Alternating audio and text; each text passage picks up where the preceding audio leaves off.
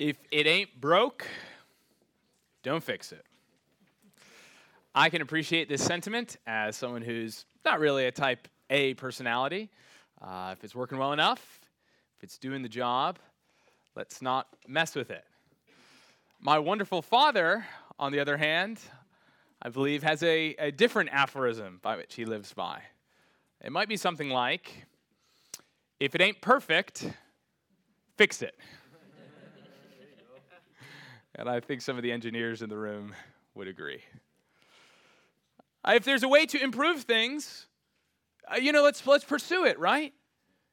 We can always make things smaller or bigger, more efficient, stronger, faster, more beautiful, more elegant. In life, we're always on the lookout for ways that we can improve things. And so when it comes to religion, you might wonder if it's the same. Should we simply receive what has been given to us? Or maybe there's a new angle, a new spin, a new understanding or take on Christianity.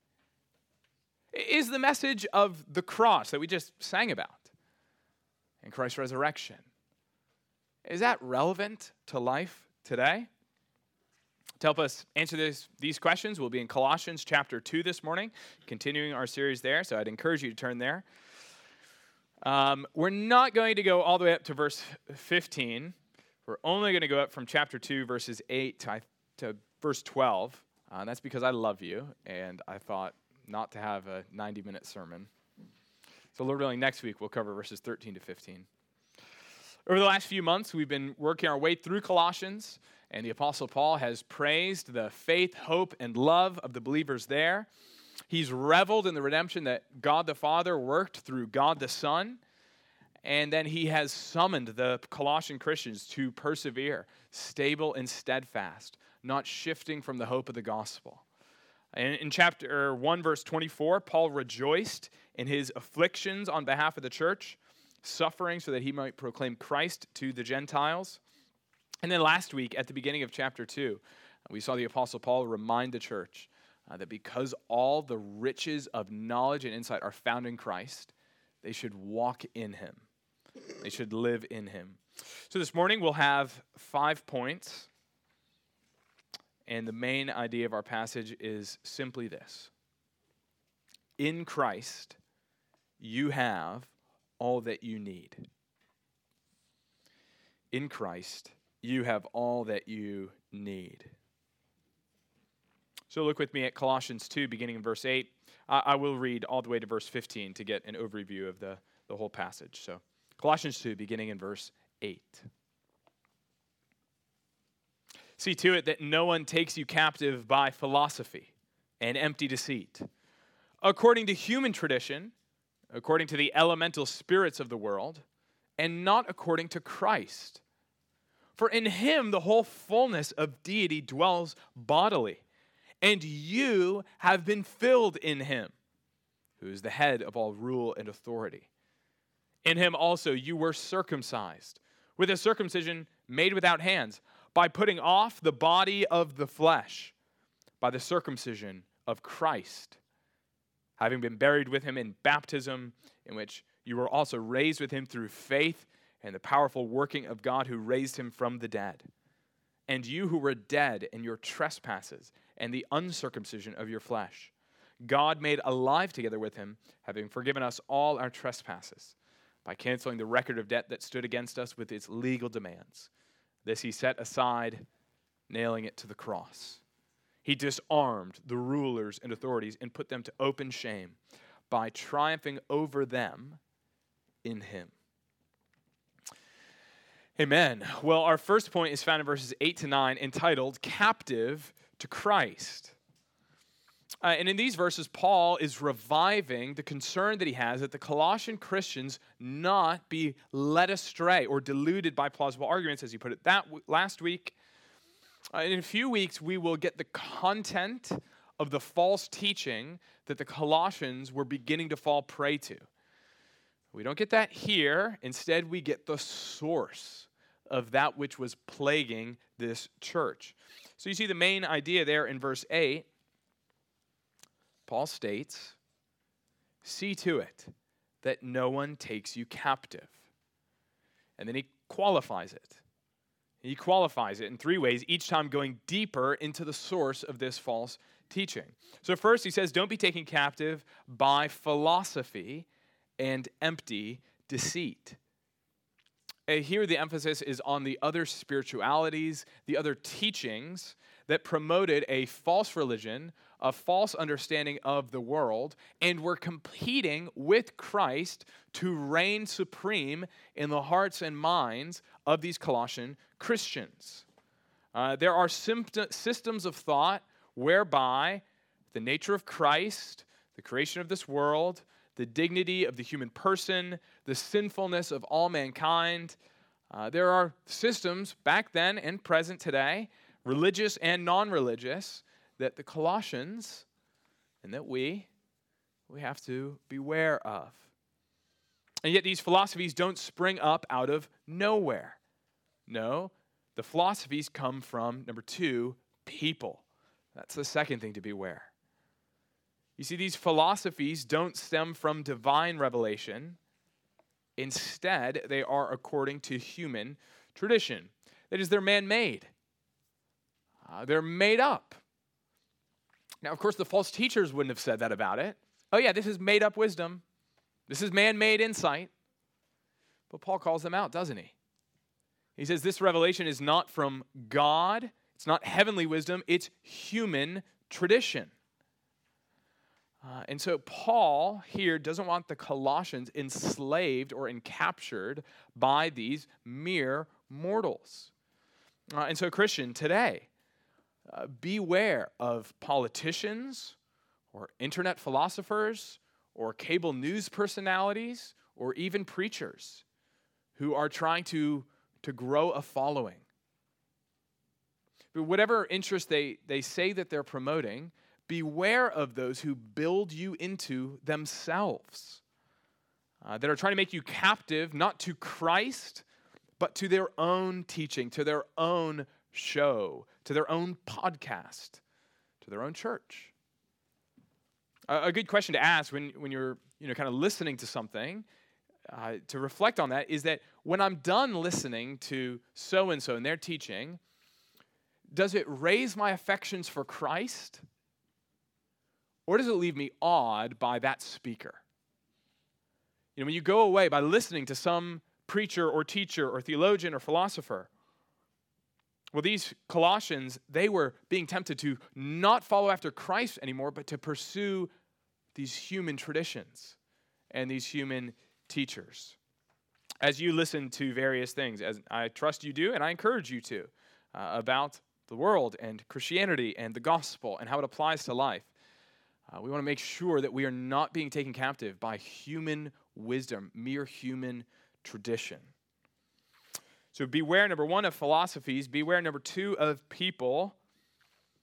And then here's where verse 8 gets really deep. Because where do these humans get these teachings from? What's behind them? Number three, beware of the powers. These teachings are according to the elemental spirits of the world. According to the elemental spirits of the world. Now, Paul uses a very specific term here. Here's how kind of the leading New Testament dictionary defines the word. Elemental spirits, the word behind it. It's referring to the transcendent powers that are in control over events in this world. We read about that in Ephesians 2 in the scripture reading. The prince of the power of the air, the spirit that's now at work in the sons of disobedience. Right? So if you're like me, you tend to live in a practical, materialistic, naturalistic world. We are all tempted to think that there are materialistic explanations for everything. It's just us and stuff. But here Paul reminds us that there are elemental spirits, there are forces and powers that are real. We assume today that events, teachings, doctrines are merely and purely human realities. Yet here, Paul traces these philosophies back, yes, to mere human tradition, but there's a sense in which they're actually not mere human tradition. They are not divinely ordained teachings, rather they're human teachings, yet they stem from spiritually influential beings. This is confirmed, I think, in Colossians 2:20, where Paul writes, if you have died with Christ from the elemental spirits of the world, it's the same word, why are you living in the world submitting to their doctrines? Friend, I know it sounds crazy.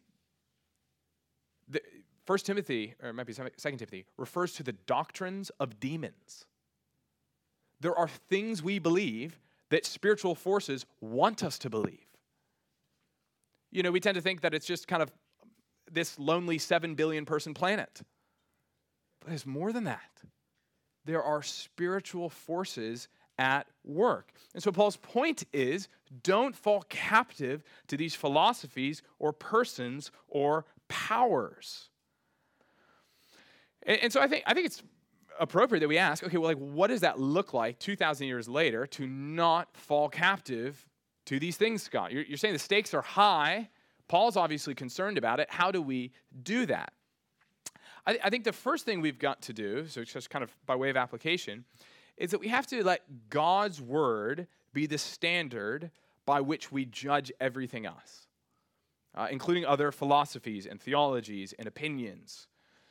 So I went to a secular university, and I was a philosophy major there, and I think I basically completely misunderstood this whole point. Because for 4 years, I would go to class, and I would try to think, okay, how can I squeeze my Christianity so that it fits these philosophical assumptions? Because the philosophers are right, and now I have to try to kind of figure out where my Christianity can squeak in. But beloved, I think it's supposed to be the opposite.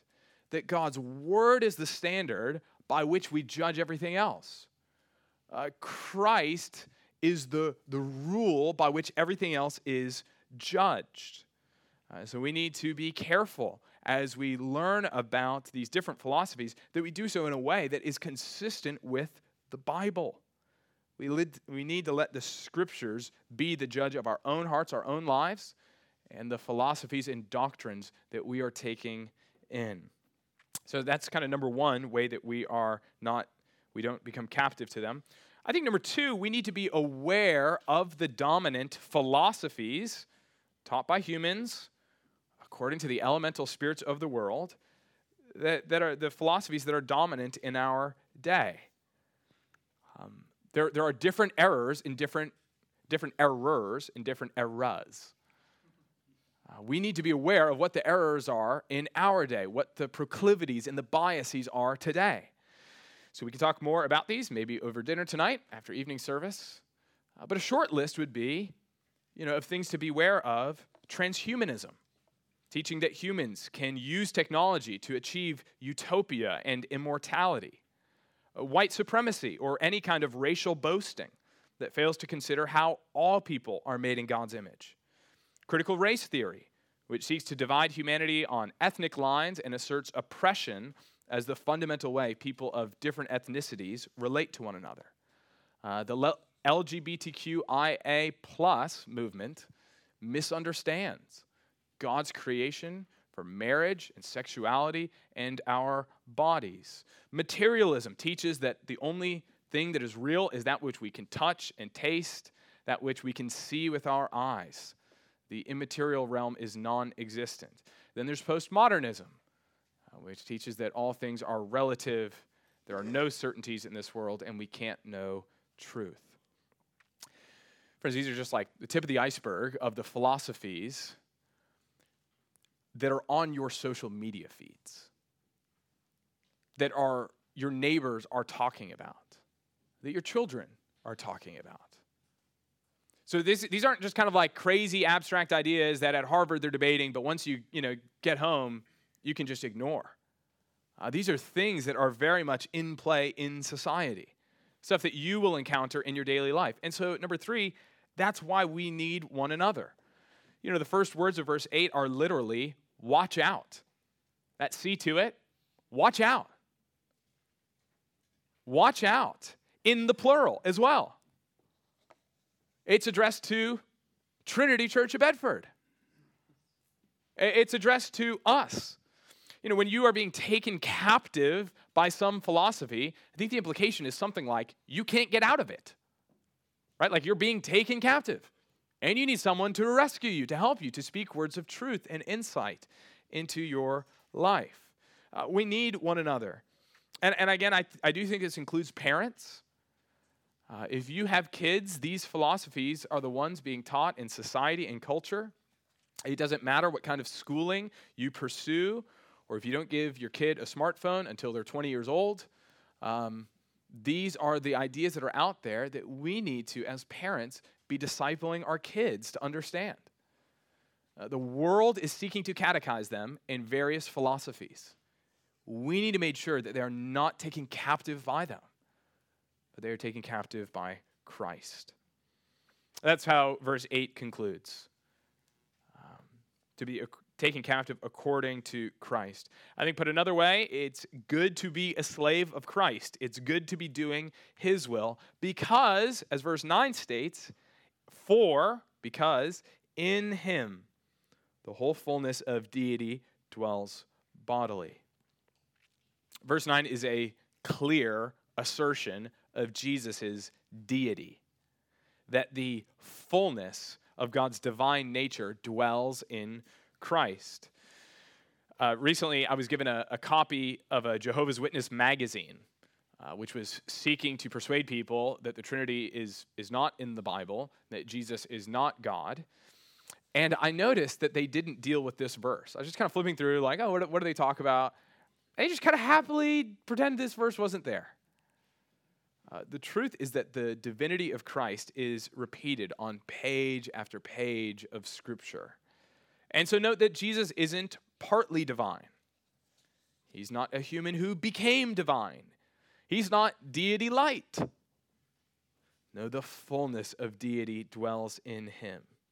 This seems to be in contrast to the empty deceit of the false philosophies. God's very nature dwells in Jesus, and it dwells bodily in him, which seems to be a contrast. We'll see in a few weeks. The false teachers had this ascetic view, this really low view of the goodness of the body and material creation. And yet the Lord Jesus Christ, he didn't spurn our nature. No, he took on human flesh. He is the God-man, truly God and truly man. And so it's precisely because Paul is saying, don't be taken captive by these philosophies. Instead, consider the greatness of Christ, that we're going to see our next few points, our next 4 points, are meant by Paul to give us reasons for that. Why wouldn't you want to abandon Christ for these other philosophies? Well, let me tell you. That's what Paul is getting at in these next few verses, verses 10 to 12. But before we can understand these theological truths in verses 10 to 12, we do have to ask one question, which is, why did Jesus' work, which happened 2,000 years ago, why does that have any bearing on your life today? A lot of things have happened in 2,000 years. Why should you care about what happened 2,000 years ago in Jerusalem? What we find in these next few verses is that Paul highlights the work of Christ and how these things apply to us. And more than simply saying, these things happened back then, Colossian Christians, and they're important to you today, Paul is going to say something much more profound. His point is that when these things happened to Christ, they happened to you too.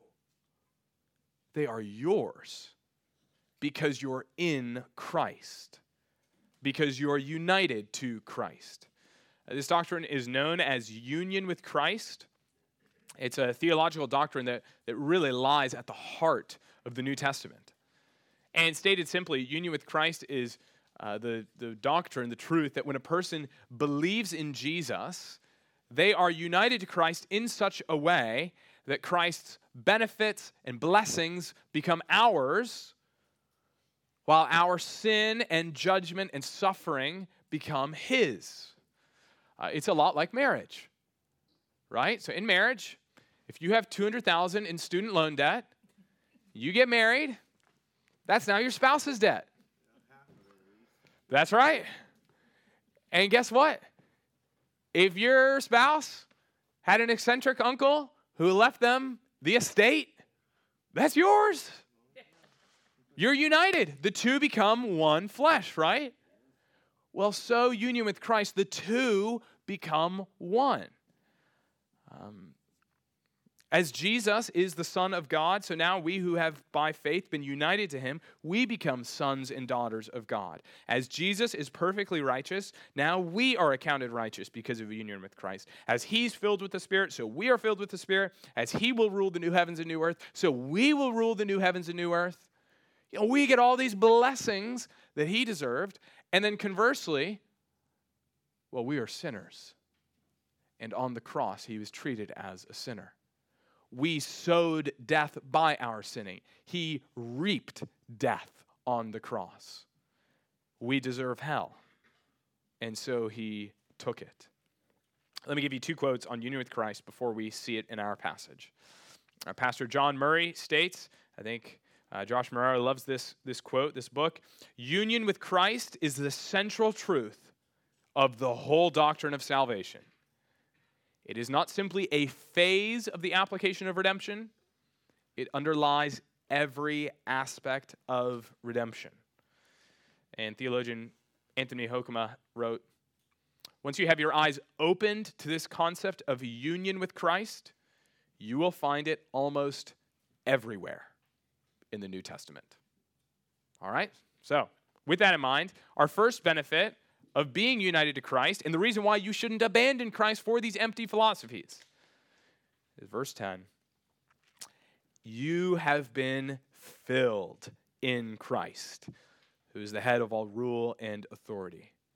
You hear that union with Christ language. You're full in him. The point is that because Jesus is full, right? The fullness of deity dwells in him. Well, now we are full. This is not saying that we become deified. It's not saying that we become gods. But that the fullness of God's presence and God's blessing and God's favor now rests upon us. And so, beloved, if you are in Christ, you are full. You lack no good thing. You may have poverty in this life, but through Christ, I can assure you, in the ages to come, you have great riches. You may feel weak and that your body is wasting away, but in Christ, you have a resurrection body awaiting you. Your wisdom may be limited, your outlook bleak, your future uncertain. Yet in Christ, you already have all that you need for eternity. Which again is Paul's saying this because he's trying to say, like, Colossian Christians, what are you trying to get outside of Christ that you don't already have inside of Christ? You are full. What could you possibly be lacking? It's as if your father is the owner of a vast estate. He owns all that your eye beholds, and then you, little child that you are, it would make no sense to go up to the butler or the maid and say, like, hey, I really need something, but my dad can't provide it. I need you to give me something. There's nothing that person is going to provide that the Father does not have. The Father does not own. Well, so it is that we are prone to the same folly, isn't it? We try to find lasting joy in our houses or our jobs. We look to our kids or the possibility of a spouse as the key to unlocking future contentment. We think more money in the bank will provide peace, or better sex will provide a thrill, or more obedience will quiet our consciences. And yet, friends, we will only find that which is true and good and beautiful in Christ. And it is a fool's errand to look outside of him. For these Colossian Christians, Paul reminds them that Christ is the fullness of God. They are full in him, and that Christ reigns as head over every rule and authority in the cosmos. That's a term we've seen multiple times in Colossians. Lord willing, we'll see it next week in verse 15. It denotes the spiritual powers of the universe. And again, Paul is reminding us that the rulers and authorities, the very real spiritual powers that are at work today in the world, they ain't got nothing on Jesus. Like the private doesn't outrank the general. The servant doesn't command the king. Christ is the only one to whom we must listen because he is the head over every ruler and authority. And so second in verse 11, we read, in him also you were circumcised with the circumcision made without hands by the putting off of the body of the flesh by the circumcision of Christ. Here we see, this is number two, the second benefit. Here we see that Christians are united to Christ in his death. That's what the second half of the verse refers to. In chapter 1, verse 22, Paul had written that now Christ has reconciled you in his body of flesh by his death. That's the only other time in the New Testament that we get that phrase, the body of the flesh. And it's referring to Christ's death on the cross. So here, we see Paul refer to the circumcision of Christ. And he's meaning by that the death of Christ. Why does Paul refer to the death of Christ as a kind of circumcising of Christ? In what sense was Christ's body of flesh circumcised in his death? I think Christ's death can be considered a kind of circumcision because in it, he cast off his weak, frail flesh. The doctrine of the incarnation states that when Christ took on our humanity, he took on our weak, frail bodies. And that on Good Friday, that was the last time he had a weak, frail body. Now he's been resurrected in a glorified body, in a body that will never die or waste away. And so in that sense, the flesh was put off in his death. Yet Jesus' death on the cross can also be considered a circumcision because circumcision represented a cutting off in judgment. All right, so in Genesis 17, it's the first time the Lord commands anyone to be circumcised. He commands Abraham and his offspring to be circumcised. And in Genesis 17, the Lord says to Abraham regarding this outward sign, he says to Abraham, any uncircumcised male who is not circumcised in the flesh of his foreskin shall be cut off from his people. He has broken my covenant. The point is this: you either cut off the foreskin or you will be cut off. You will be cast out from God's people, from God's presence. And so what happened on the cross is that Jesus was cut off from the land of the living. He was cut off from God's people. And there he was treated as a covenant breaker. On the cross, Jesus was condemned as if he had broken God's law. And yet it wasn't for anything that he had done, but it was for us. It was for our sins that he was cut off to secure our salvation. And that's what's so incredible about this circumcision that happened to Christ. Because in it, we were circumcised, which is exactly what we need, according to verse 13, which points out that we were dead in our trespasses and the uncircumcision of our flesh.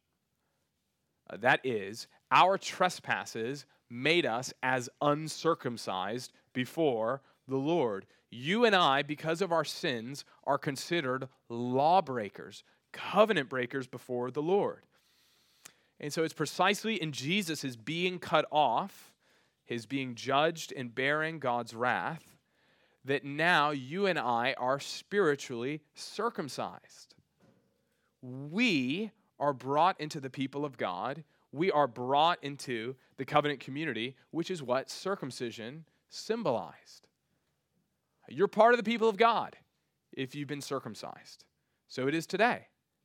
Now we are circumcised with a circumcision made without hands, as Paul says in verse 11. This spiritual circumcision, it refers to being converted. Okay? Spiritual circumcision is conversion or regeneration. Because back in Genesis 17, when the Lord commanded Abraham and his descendants to be circumcised, it was merely an external physical marker indicating who was in the covenant people of God. It marked off those who intended to live by God's law, who were the inheritors of God's promises. Yet, the physical circumcision was never the point. The physical circumcision was never the point. Instead, the external was meant to point to the internal. Okay? Because though Israel was physically circumcised, right, they often acted just like the pagan nations. Which is why in Deuteronomy 10, Moses says to the people, Deuteronomy 10:16, circumcise, therefore, the foreskin of your heart, and be no longer stubborn. What's Moses getting at? He's saying, don't rely on this physical marker for your right standing with God. Instead, circumcise your hearts. Cut off the sinful parts of your heart. Live set apart for Yahweh, for the Lord. And then basically the rest of Deuteronomy is Moses giving lots of laws, saying, this is what it would look like to circumcise your hearts. Like, do this, don't do that, do this, don't do that, for like 20 chapters. By the time you get to chapters 28 and 29, Moses says, you're not going to do it. You're going to fail the law. The curses of the covenant are going to come. You're going to be exiled. But then in chapter 30, Moses says this. When the Lord brings you back, the Lord your God will circumcise your heart and the heart of your offspring, so that you will love the Lord your God with all your heart and with all your soul, that you may live. Moses' point is this. The Shema, the greatest commandment, Deuteronomy 6, the Lord our God, the Lord is one. You shall love the Lord your God with all your heart, soul, mind, and strength. That's what you need to be doing, guys. So circumcise your hearts. You're not going to do it. You're going to fail. And so Deuteronomy 30, does Moses end on a command? No, but a promise. The Lord, he will circumcise your hearts. And it's that promise which Ezekiel picks up on in our assurance of pardon this morning. Ezekiel 36, verse 26, you can see it there. The Lord says, and I will give you a new heart, and a new spirit I will put within you. I will remove the heart of stone from your flesh and give you a heart of flesh. Ezekiel's saying God will fulfill his promise. He kind of just reiterates what the Lord has said. You're going to have a new heart. He's going to circumcise your heart. And in this, Ezekiel is talking about the new covenant. The covenant which the Lord Jesus inaugurated on the night when he was betrayed at the Last Supper. When he said, this cup is the new covenant in my blood. And then he announced it. He inaugurated it on Good Friday, on the cross, when he was circumcised, when his flesh was cut off on that Good Friday. The point is this. If you have been united to Christ, his circumcision becomes your circumcision, not in a physical, made with hands kind of way, but now, by his death, you have been spiritually circumcised. You have been given a new heart and are a new creation. You have been regenerated. We're going to talk more about the doctrine of conversion and what that means next week. But for now, just say, Christianity is so hopeful. It's so hopeful. Because it says, no matter the ways you've sinned and messed up in life, God offers you new heart, total forgiveness, cleansing from your uncleannesses. Man, it would not be hopeful if God said, yeah, all that's available. You just have to perfectly obey for the rest of your life. That's crushing. But when the work required is the work provided through Christ, there's great joy and hope in that. And so let's turn to our third and fourth benefits of union with Christ. Why the Colossians should not abandon him for false philosophies, found in verse 12. We're going to cover numbers 3 and 4 together because Paul links them together through baptism. Look there. We have been buried with him in baptism, in which, referring to baptism, you were also raised with him through faith in the powerful working of God who raised him from the dead. All right, so notice that Paul mentions the benefits of union with Christ. He mentions the two, and then he qualifies them both. He helps us understand what he's talking about. The third benefit, if you are in Christ, is that you have been buried with him. And then Paul helps unpack that. He explains it as being buried with him in baptism. Apparently, there is some link between being immersed in water and being united and benefiting from Christ's burial. But then Paul doesn't leave the language of baptism. He rather continues to refine it. Paul says, in which, meaning he's still talking about baptism, in which you were raised with him. That's our fourth benefit. And then he qualifies the baptism which raises you with Christ. That baptism is marked, it possesses, which raises you to life, faith in the powerful working of God. Okay, so that's complicated grammar, but lots of glorious truths. What does it mean to be buried with Christ? If conversion and spiritual circumcision means that you have new life, to be buried with Christ means that your old life is dead. Your old manner of being, indebted to sin, child of wrath, enslaved to the devil, now that old life is gone. The debt has been paid. That old life is buried in the ground. And this happens in baptism, Paul says. In what sense does baptism relate to your spiritually being buried?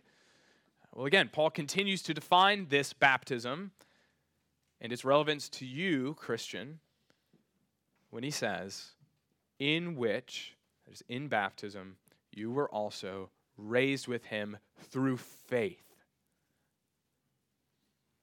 in the powerful working of God who raised him from the dead. The point is this, that in baptism, you exercise your faith in the God who raised Jesus from the dead.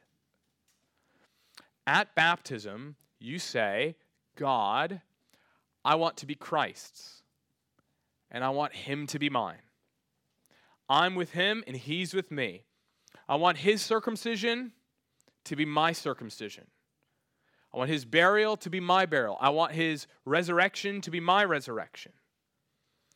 In baptism, our faith in the God who raised Jesus from the dead goes public, goes visible, just like circumcision. Just like circumcision was an external marker. So make no mistake, it is faith which unites us to Christ. It is faith which secures Christ's work on our behalf. Baptism doesn't save. Okay, the thief on the cross who believes in Jesus was saved, though he had never been baptized. But baptism is such a vivid image of your faith that Paul can say, in baptism, Your old self was buried in the grave, and now you've been resurrected to new life with Christ. Now, again, we're going to talk about newness of life and Christ's resurrection power, Lord willing, next week. But before we conclude verses 11 and 12, I think we need to understand the connection between circumcision, baptism, and faith. Because in verse 11, when Paul wanted to talk about Jesus' death, well, why does he use the language of circumcision? We don't have any indication that the false teachers were like the false teachers in Galatia who were obsessed with circumcision. So we don't think that Paul is responding here. He's bringing it up. Why? Well, it's because he wants to talk about conversion. That is spiritual, heart circumcision. And then in verse 12, when Paul wants to talk about Jesus' burial and resurrection, why does he use the language of baptism? We don't think the Colossian false teachers were obsessed with baptism. Paul is the one who brings it up. Why does he frame it in the language of baptism? Because again, he's talking about conversion, about being made alive in Christ. And so we see this connection between circumcision and baptism. Simply put, in the Old Testament, circumcision was the outward, one-time, initiating rite to enter the covenant people of God. And in the New Testament, that sign has been transformed to baptism. Baptism is the outward, one-time, initiating rite to enter the covenant people of God. So there's this huge continuity between the circumcision that was applied to Israelites and to their children. There's massive continuity between circumcision and baptism. But there's also a big difference, a discontinuity that we need to understand between circumcision and baptism. From Deuteronomy, we saw Moses speaking to a whole nation of Israelites, a whole bunch of people who were physically circumcised. And he said to them, circumcise your hearts. Meaning physical circumcision did not guarantee spiritual circumcision. Rather, physical circumcision was meant as a sign to point forward to the possibility and the hope of spiritual circumcision that is new life. The difference is that baptism is not a sign that a person might experience spiritual circumcision. Baptism doesn't point to the future about a possibility. Rather, baptism points backwards to Christ's work and the faith that united to him. Baptism points backwards to a certainty that has already occurred. That's why Paul says, verse 11, you were circumcised. Verse 12, you have been buried in baptism. In baptism, you were raised.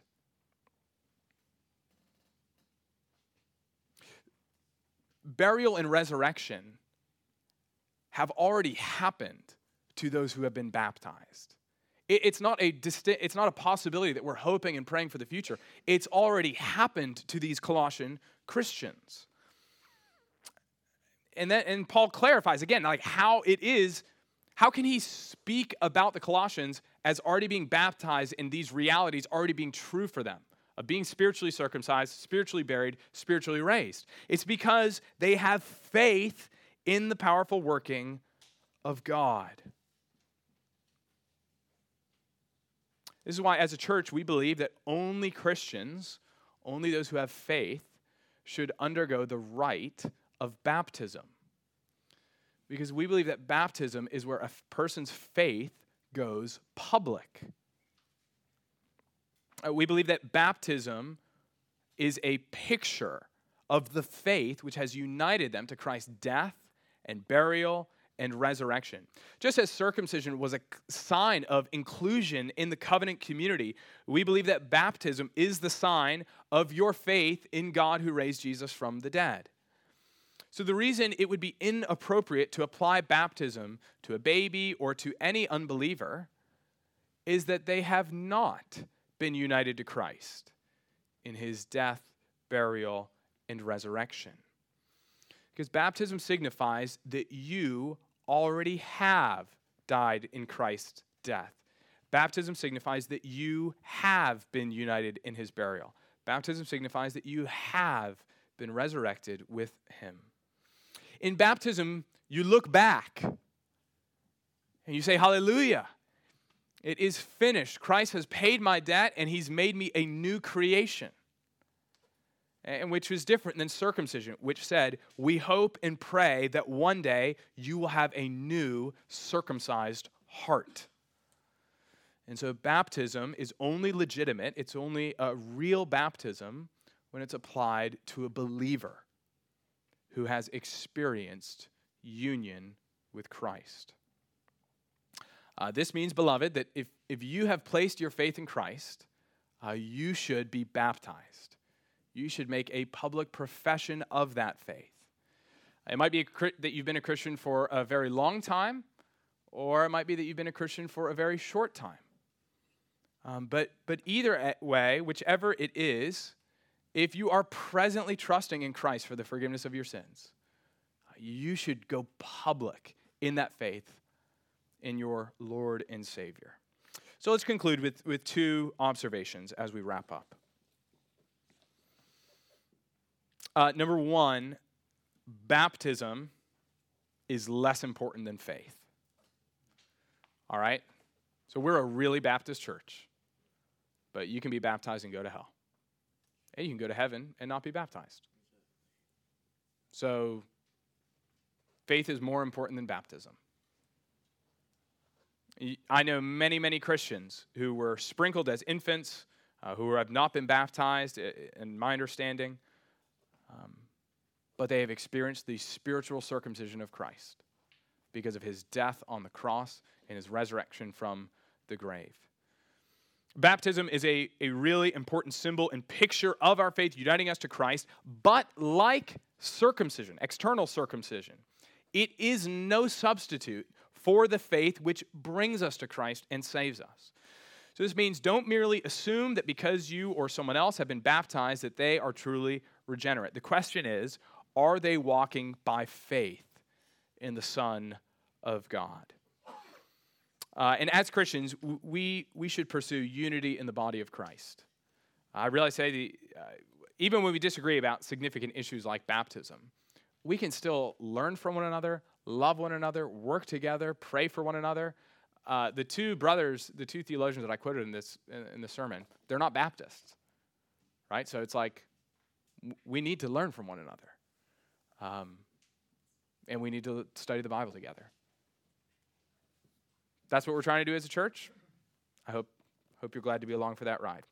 That's number one. Number two, praise God for Christ.